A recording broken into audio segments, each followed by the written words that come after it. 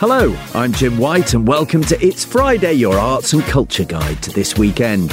Coming up, One Direction alumnus Niall Horan is back with a different sound. On my arm in ink, I swear, 'cause when the morning comes, I know you won't be there. Every time I turn around, you dead. And we journey back to the 1970 Miss World Beauty competition with Keira Knightley. This competition makes us compete with each other and makes the world narrower for all of us in the end. Why should any woman have to earn her place in the world by looking a particular way? Plus, we chat to the great goodie, Bill Oddie, who's made a triumphant return to our screens this year after 11 years away. My life has, through other reasons, changed quite a bit because the BBC rather unceremoniously told me that they didn't want me to do the next series. But it wasn't that I was ill. The BBC put out that it was health reasons and that sort of, which is nonsense. Don't forget to subscribe to our podcast on Apple Podcasts, Google and Spotify and leave us a review. But first, do film trailers give away too much about the plot? Take Free Willy. I gotta look out for Willie, and I gotta do what's best for him. Understand? If we don't get Willie into water soon, he's gonna die. Is Willie going to make it? Will he be freed? Well, 20 seconds later, the trailer shows Willie leaping over the wall and out to freedom in the ocean. Don't let that whale get away! Go, Willie, go! The greatest adventure of the summer. Or how about the trailer for the American survival drama Castaway? Tom Hanks is marooned on a desert island with no way to escape. Surely he can't survive. We were lost for 4 years. We had a funeral, coffin. What was in it? Looks like he probably makes it then. Joining me are the Daily Mail's film critic Brian Viner, the Daily Mail's TV critic Claudia Connell, and our entertainment columnist Baz Bamigboy.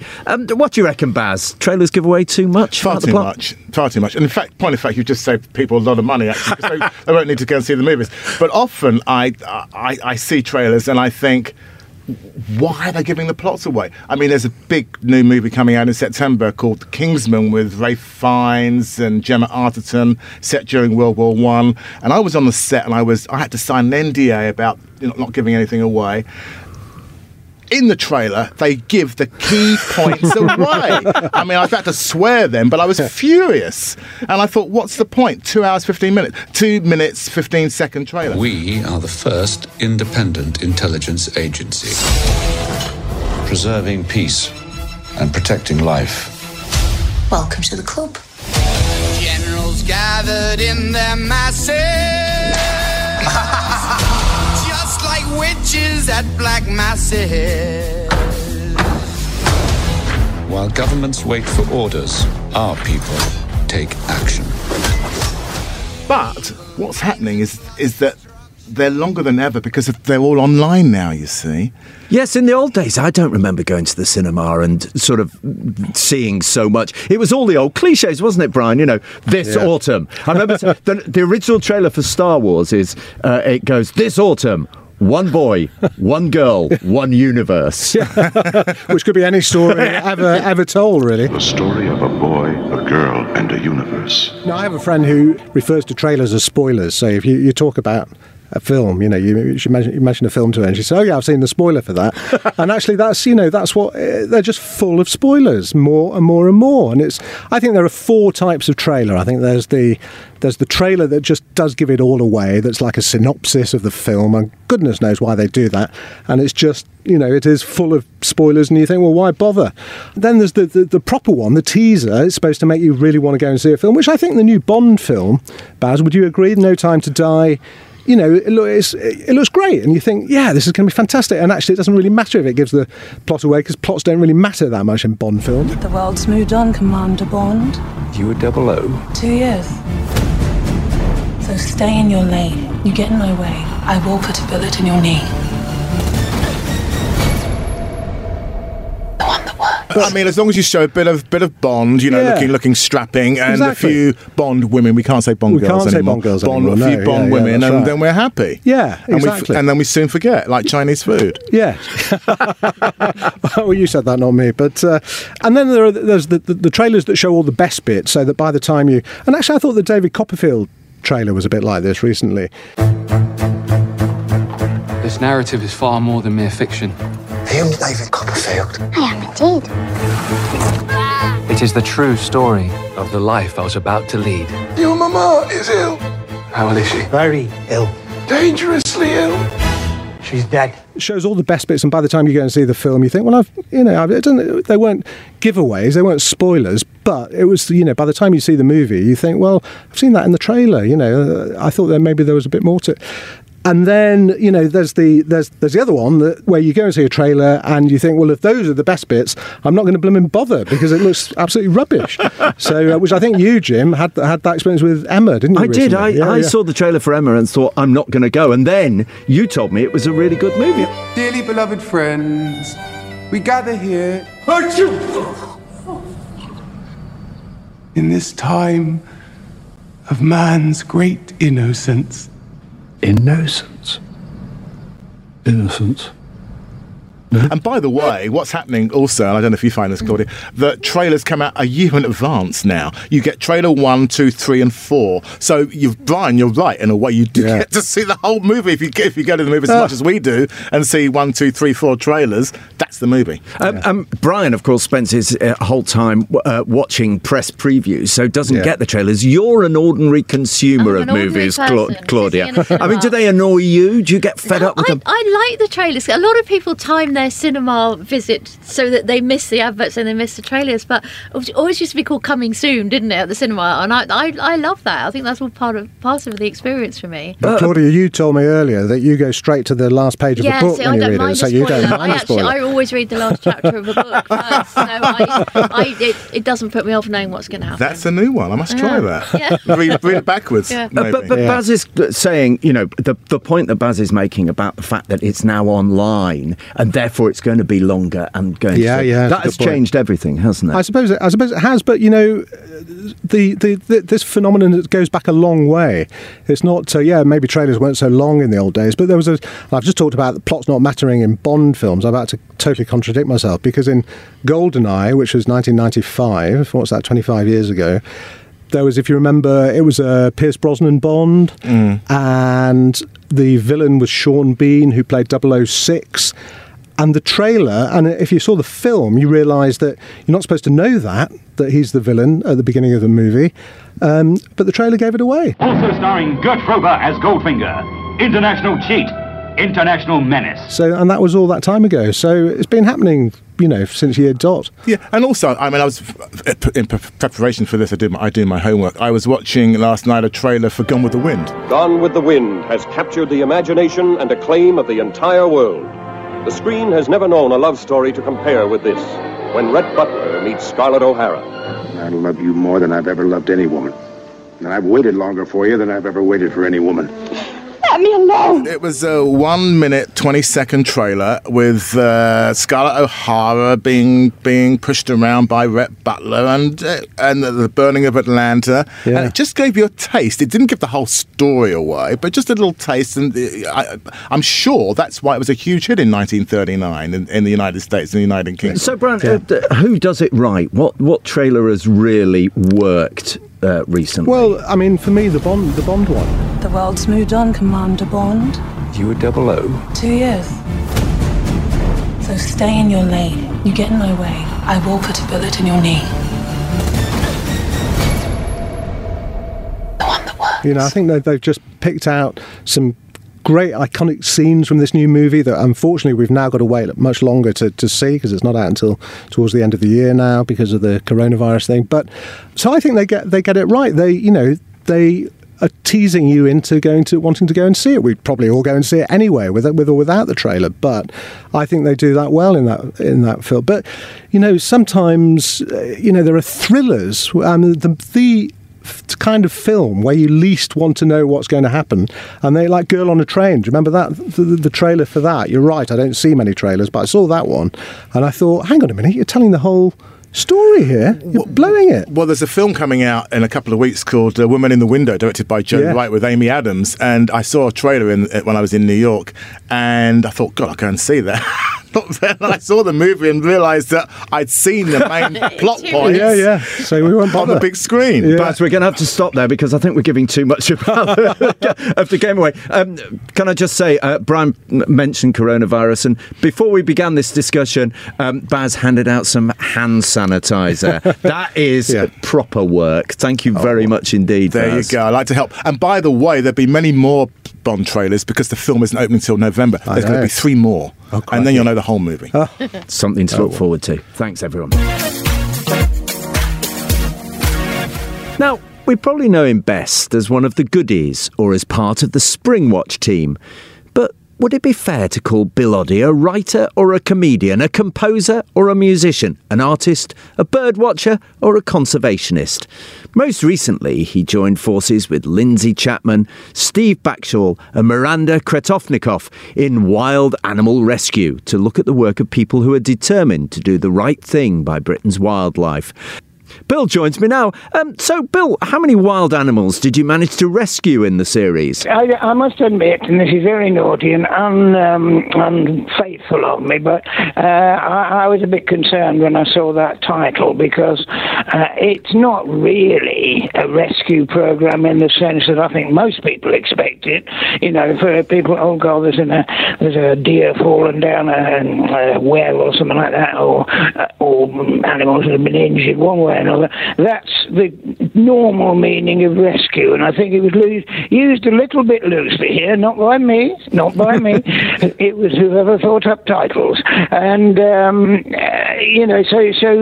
it was about the people who are rescuing, and rescue in the sense that these animals and birds and insects are in trouble, and are things being done about it? And of course, in some cases there are. And Bill, is it good to be back on telly doing wildlife subjects again? Apart from anything else, as one gets older, and I have definitely got older, there are limits to the things that you can do and actually enjoy because you can do them, and so whacking great walks and climbing up mountains and taking risks in general used to be part of the job for me, especially before the wildlife thing on the goodies. That was frequently dangerous. They wouldn't be allowed to do it now. We have health and safety. What was the most dangerous thing on the goodies then? The first nasty thing we encountered was the first day of filming. That horrible bike, which, it was made very thoroughly in that, but it only had 2 sets of pedals, not a third one. I was lucky because I was on the back and I didn't have to pedal, whereas the front 2, Tim and Graham, had to get it exactly right when we started off. Otherwise, the pedal would whip round and sort of gash your leg. and I assure you, it was making a virtue out of incompetence because we fell off it time and time again at the beginning. Whose idea was the bike? Because it was such a central part of the goodies, wasn't it? Yes, it wasn't. That 3 on a bike thing. Well, Graham and I were the chief writers on the programme, and so it would have been one of us, I guess. We went through a process of thinking, well, there's 3 of us, let's see if we can think of the equivalent that you get, Batman or whoever riding a supersonic car, all that sort of thing. We've got to find a silly way of travelling. We didn't bank on finding a hurtful way of travelling, but that's what we did. How did you make the transition from that lovely, warm comedy that you did that to presenting wildlife documentaries for so long? What was it that you transferred? I'd like to feel it was in the stars, and the powers that be were always directing me that way. But the fact of the matter is, I have been or had been interested in birds in particular ever since I was 6 or 7 or something like that. I was quite well known in the bird world. I remember Sir Peter Scott ringing me up and saying, would you come over to the Wildfowl Trust and explain to me what all this twitching business is? And I think that's what got me switched nest, as it were, because the then head of the Natural History Unit, I think, had got to hear about this, and so he said, have you ever done any presenting of things? I said, I've done a couple of short things for ITV or something like that. And he said, well, I think we should go a little bit further. And it sort of built from that. But Bill, there must be an awful lot of hanging around, though, in wildlife. I mean, waiting for something to happen. Are you patient? Are you able to do that? Or does it make you patient? I am patient, actually, when it comes to that sort of thing. I put that down to a sort of criminal childhood because, like so many kids of the 1940s, 1950s, I used to go egg collecting. And although eventually it dawned on me this wasn't a very good idea, most kids did.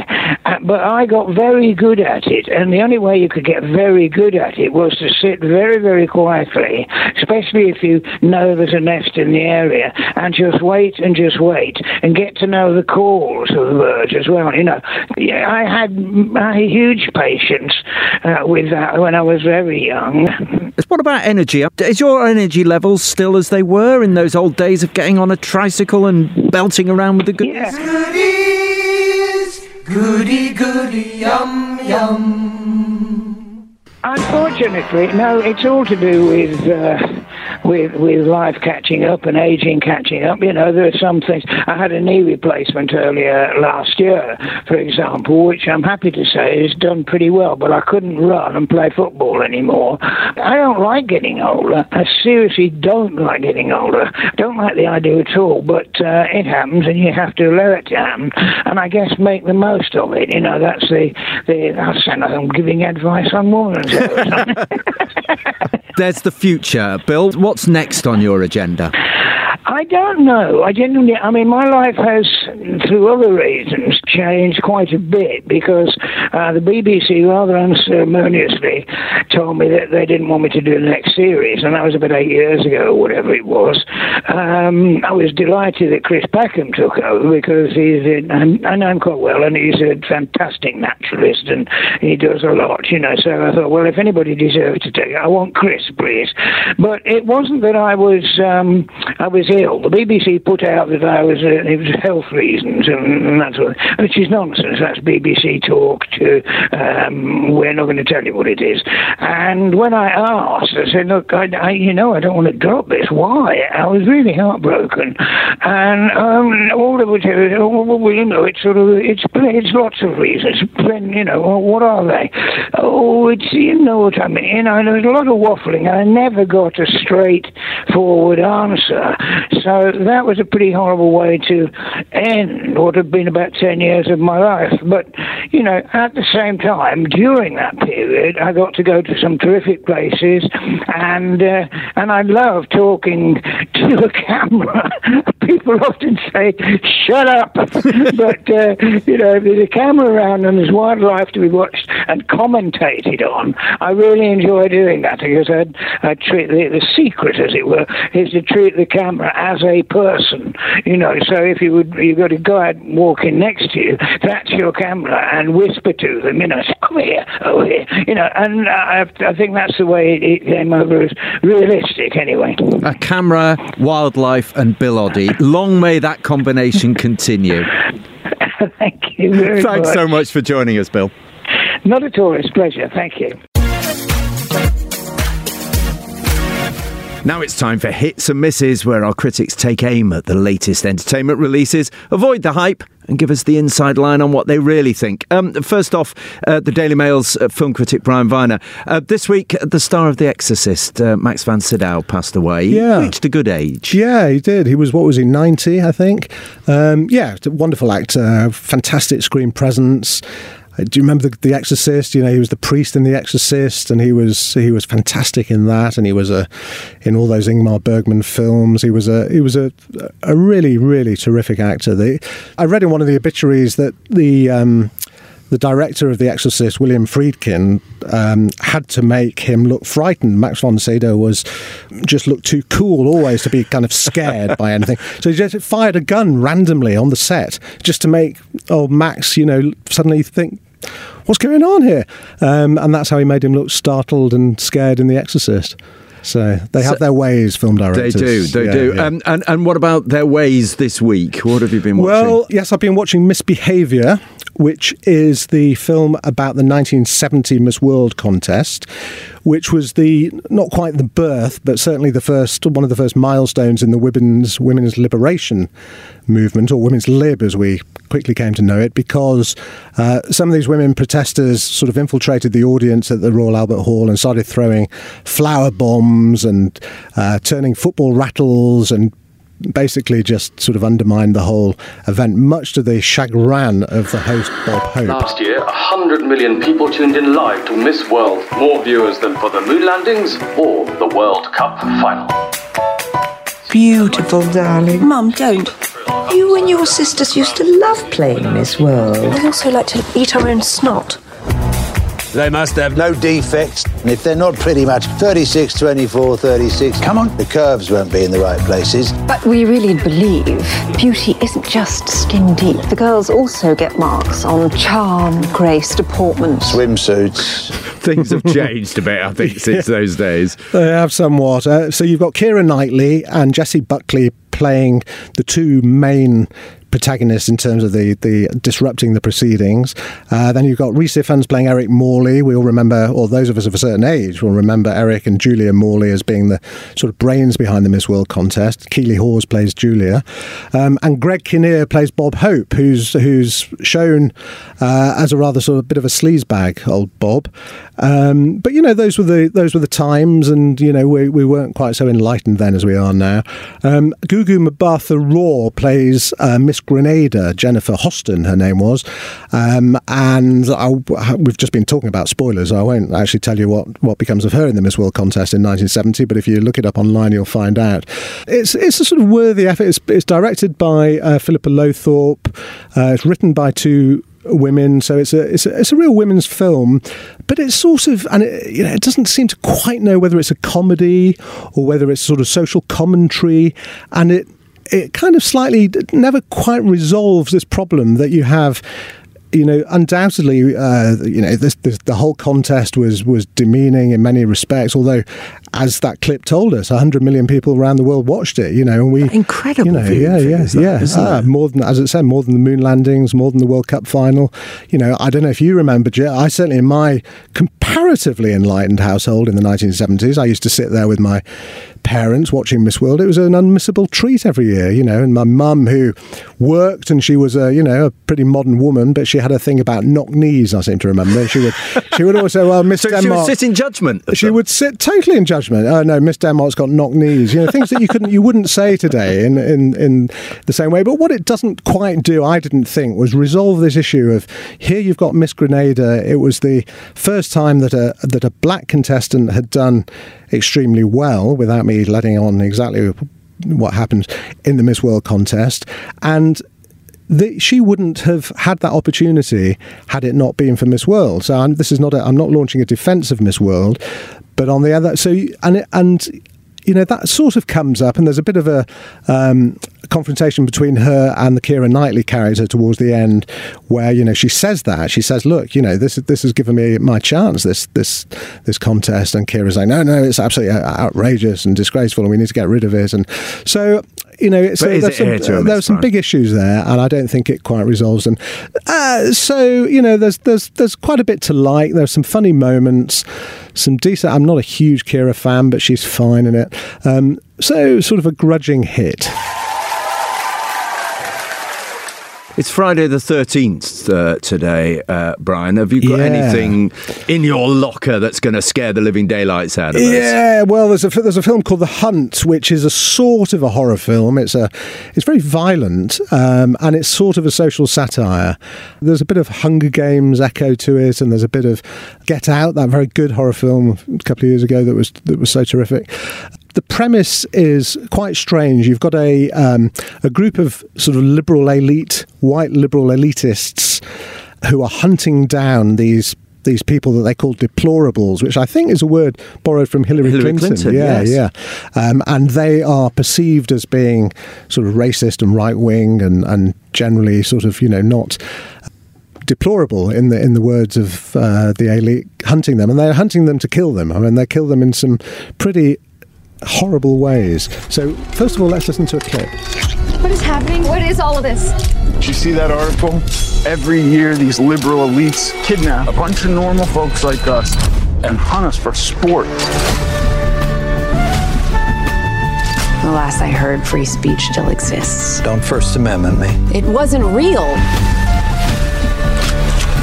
Everybody get out of here! We were joking. A weird premise, but I have a sense which side the movie is on. Yeah, well, you've got Hilary Swank, who you just heard there, and Betty Gilpin, and they're on kind of each side of the divide. And I'm always very uneasy about extreme violence, and there is real kind of gore in this film being portrayed on screen in the name of comedy, not exactly comedy, but satire. And that sat very uneasily with me, and I just didn't think the whole thing seemed a bit kind of complex, a bit muddled. So I'm going to say that is very much a miss. Thanks very much, Brian. One to avoid. Definitely. And Adrian Thrills, the Daily Mail's music critic. Adrian, we seem to be every week talking about a former One Direction. Sorry, let me do it again. And Adrian Thrills, the Daily Mail's music critic. Adrian, we seem every week to be discussing the output of a former One Direction contributor. This week, who is it? Well, this week it's Niall Horan. I mean, it's like you wait years and years for a One Direction solo album to come along, and then 4 come along at once, like London buses. And so obviously we've had Harry and doing his kind of West Coast yacht rock record. We've had Louis doing his Britpop tribute, and just before Christmas we had Liam Payne with his album, kind of quite R&B tinged. And now it's in the turn of Niall, who, funny enough, he was, when One Direction split, he was the unlikely solo success. His first album, he was pretty quick out of the blocks. His first album, Flicker, came out in 2017, and it topped the Billboard album charts. It was a #1 record in the States. So he's taken a while to come up with a sequel, but it's here now. Heartbreak Weather, out today, and he covers all sorts of different bases. There's some kind of mellow guitar workouts. There's several songs that kind of start acoustically, and you think he's going to go down the Ed Sheeran route before the kind of dance production and the disco beats kick in. And it's an interesting. He hasn't really got a kind of a singular voice. One of my problems with the record is he seems to be kind of throwing everything into the pot to see what sticks. But I think we're going to hear a track, aren't we? We're going to listen to No Judgment. When you and me, no judgment. We don't have to prove nothing. When you and me, no judgment. I get his breakfast in the morning. Not sure that's going to long stay in the memory. No, what do you think? Well, I think it's not a bad song. He's hooked up with a Canadian singer-songwriter called Tobias Jesso Jr., who co-wrote Adele's When We Were Young. And Tobias is a very talented singer-songwriter. My problem with the Niall record is the production is very generic. It kind of treads that line between Ed Sheeran balladry and a kind of lean dance production. And I think it will probably do quite well, but I just think it needs a spark of originality or something just to elevate it above a lot of records that have come out over the last year or so that sound very similar. So obviously One Direction, it's going to sell, or whatever albums do these days, but what about the Adrian Thrills in Premature? I mean, hit or a miss for you? I think in this case for Niall, it's not a hit, it's a miss. And what else is there out there this week, Adrian? Well, there's the latest record from Paul Heaton and Jackie Abbott. You may remember Paul Heaton, of course, was the lead singer in the House Martins and then the Beautiful South. And the Beautiful South, of course, are a band who split up in 2007, citing musical similarities, which kind of put a very different spin on the usual. So he put out a few solo records, and Then a few years ago, he hooked up again with Jackie, she was the kind of co-lead singer in The Beautiful South from the mid-90s onwards, and she sang hits such as Rotterdam and Perfect 10. And her and Paul reunited musically in 2011 and have since put out 3 albums. This is their 4th. It's called Manchester Calling, named after, obviously, Paul, who is Housemartins and Beautiful South very much associated with Hull, but Manchester is his adopted hometown, and he's lived there for the last couple of years. And it's classic Paul Heaton, really. You've got a mixture of the usual curmudgeonly moans and some beer-stained wisdom and some uplifting love songs. The things that are getting his goat at the moment, he's very against the gentrification of Manchester, where he says they're pulling down the last building that anyone actually liked. And it's a record. It's got loads of kind of pithy one-liners. There's a song called The Prison, which the life advice of that track is, make your deodorants expensive and your restaurants cheap. But he was always a brilliant lyricist. I mean, the Beautiful South and the Housemartins had some magnificent lines in them, didn't they? Yeah, and he's back on that kind of form on this record. There's loads of songs. You need to kind of listen to them 2 or 3 times to capture all the various nuances of his songwriting. But I think we're going to hear a song, aren't we? Yes, let's hear So Happy. Find our way up to our bed. We were only really saved by the promise of wedlock. We were lonely. We're tapping our feet here in the studio. A hit or a miss for you then, Adrian? Oh yeah, I think it's Heaton, and I love those tracks where him and Jackie, where the voices dovetail as they do on So Happy, and I think it's a strong collection of songs, well sung, well arranged. I sometimes wish he'd maybe push himself just a little bit more musically, but definitely a hit in my book. Many thanks, Adrian.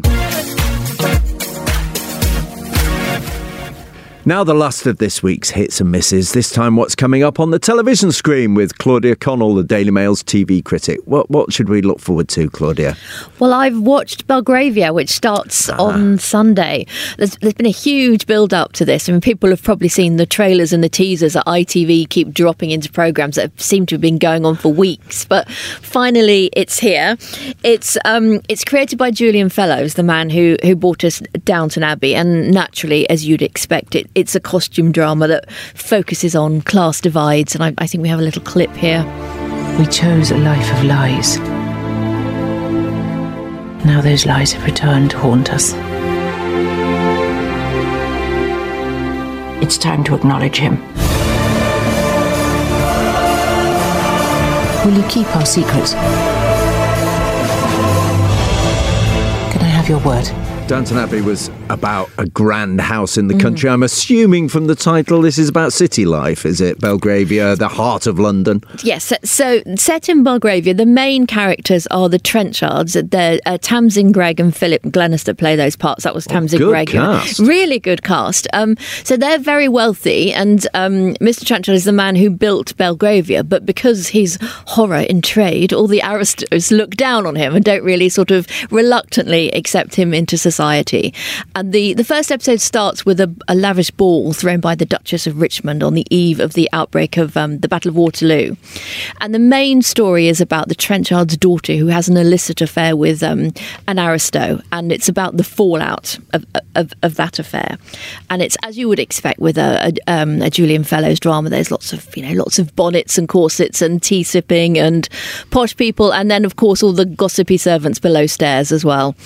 But it sounds familiar, but is it any good, Claudia? You know what? I really, really enjoyed it. I think he's sort of back on form. I mean, if you remember, Downton was very good in the early days, and then it sort of, it kind of sort of went off road and got a bit ropey. But this, I really enjoyed this. I thought it was very good. I thought it was a really good storyline. I tell you what, I think the gaff spotters are going to have a field day. I spotted a light switch in the first few minutes. I think about 70 years too early for electricity. So I think people are going to have a field day with that on social media.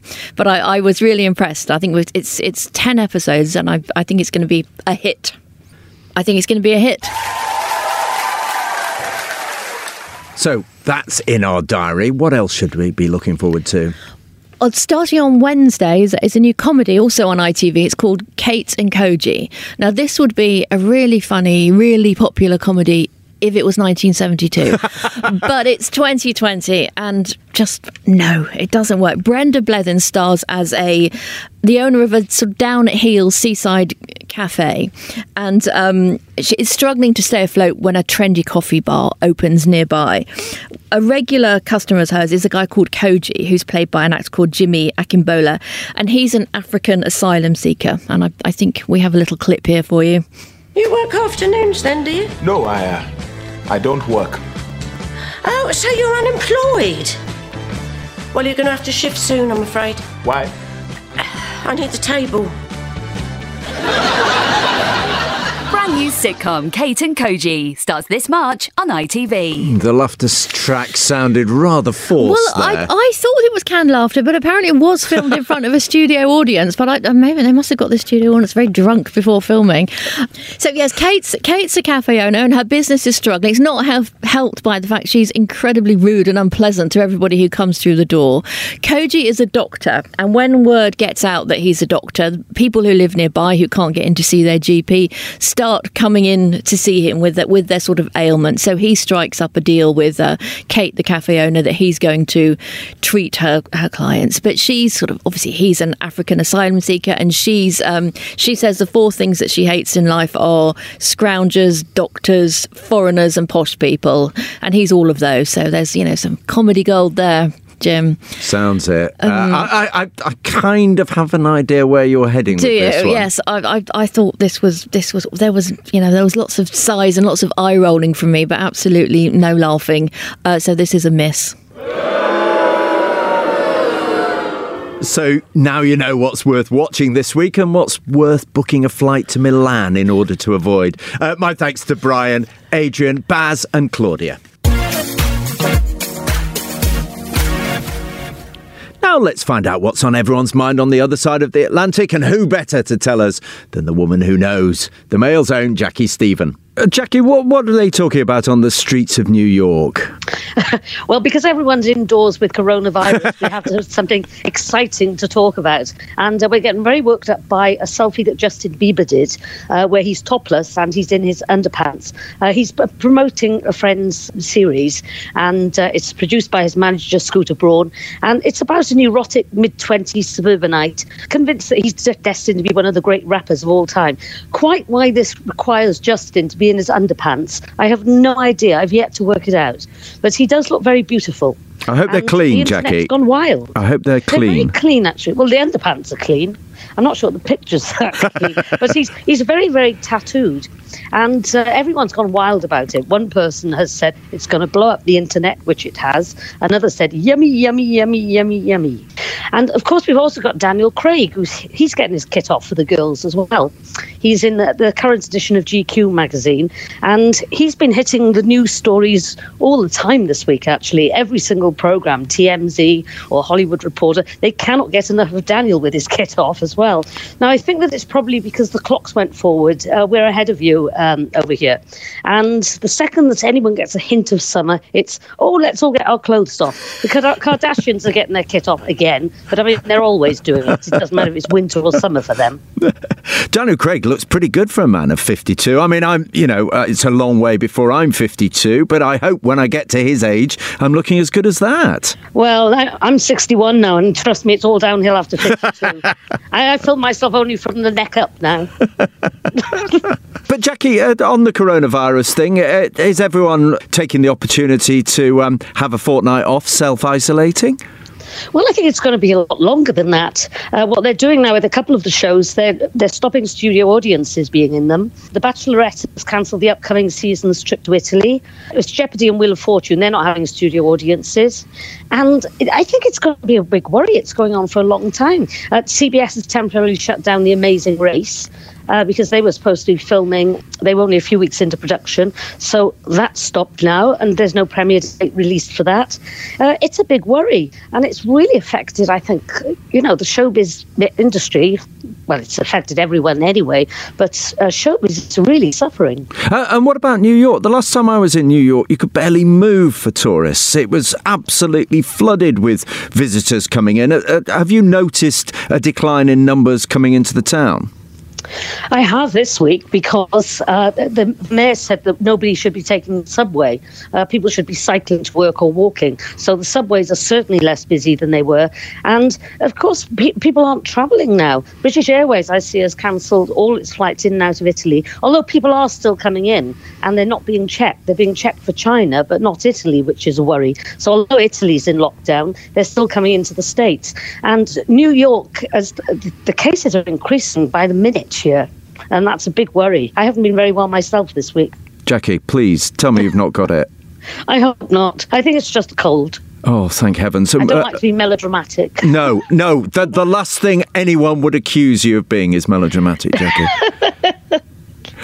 Lovely to speak to you, and we'll speak to you next week, even if you are isolated away in your flat. You might be coming to my funeral next week, so no. Don't be too optimistic.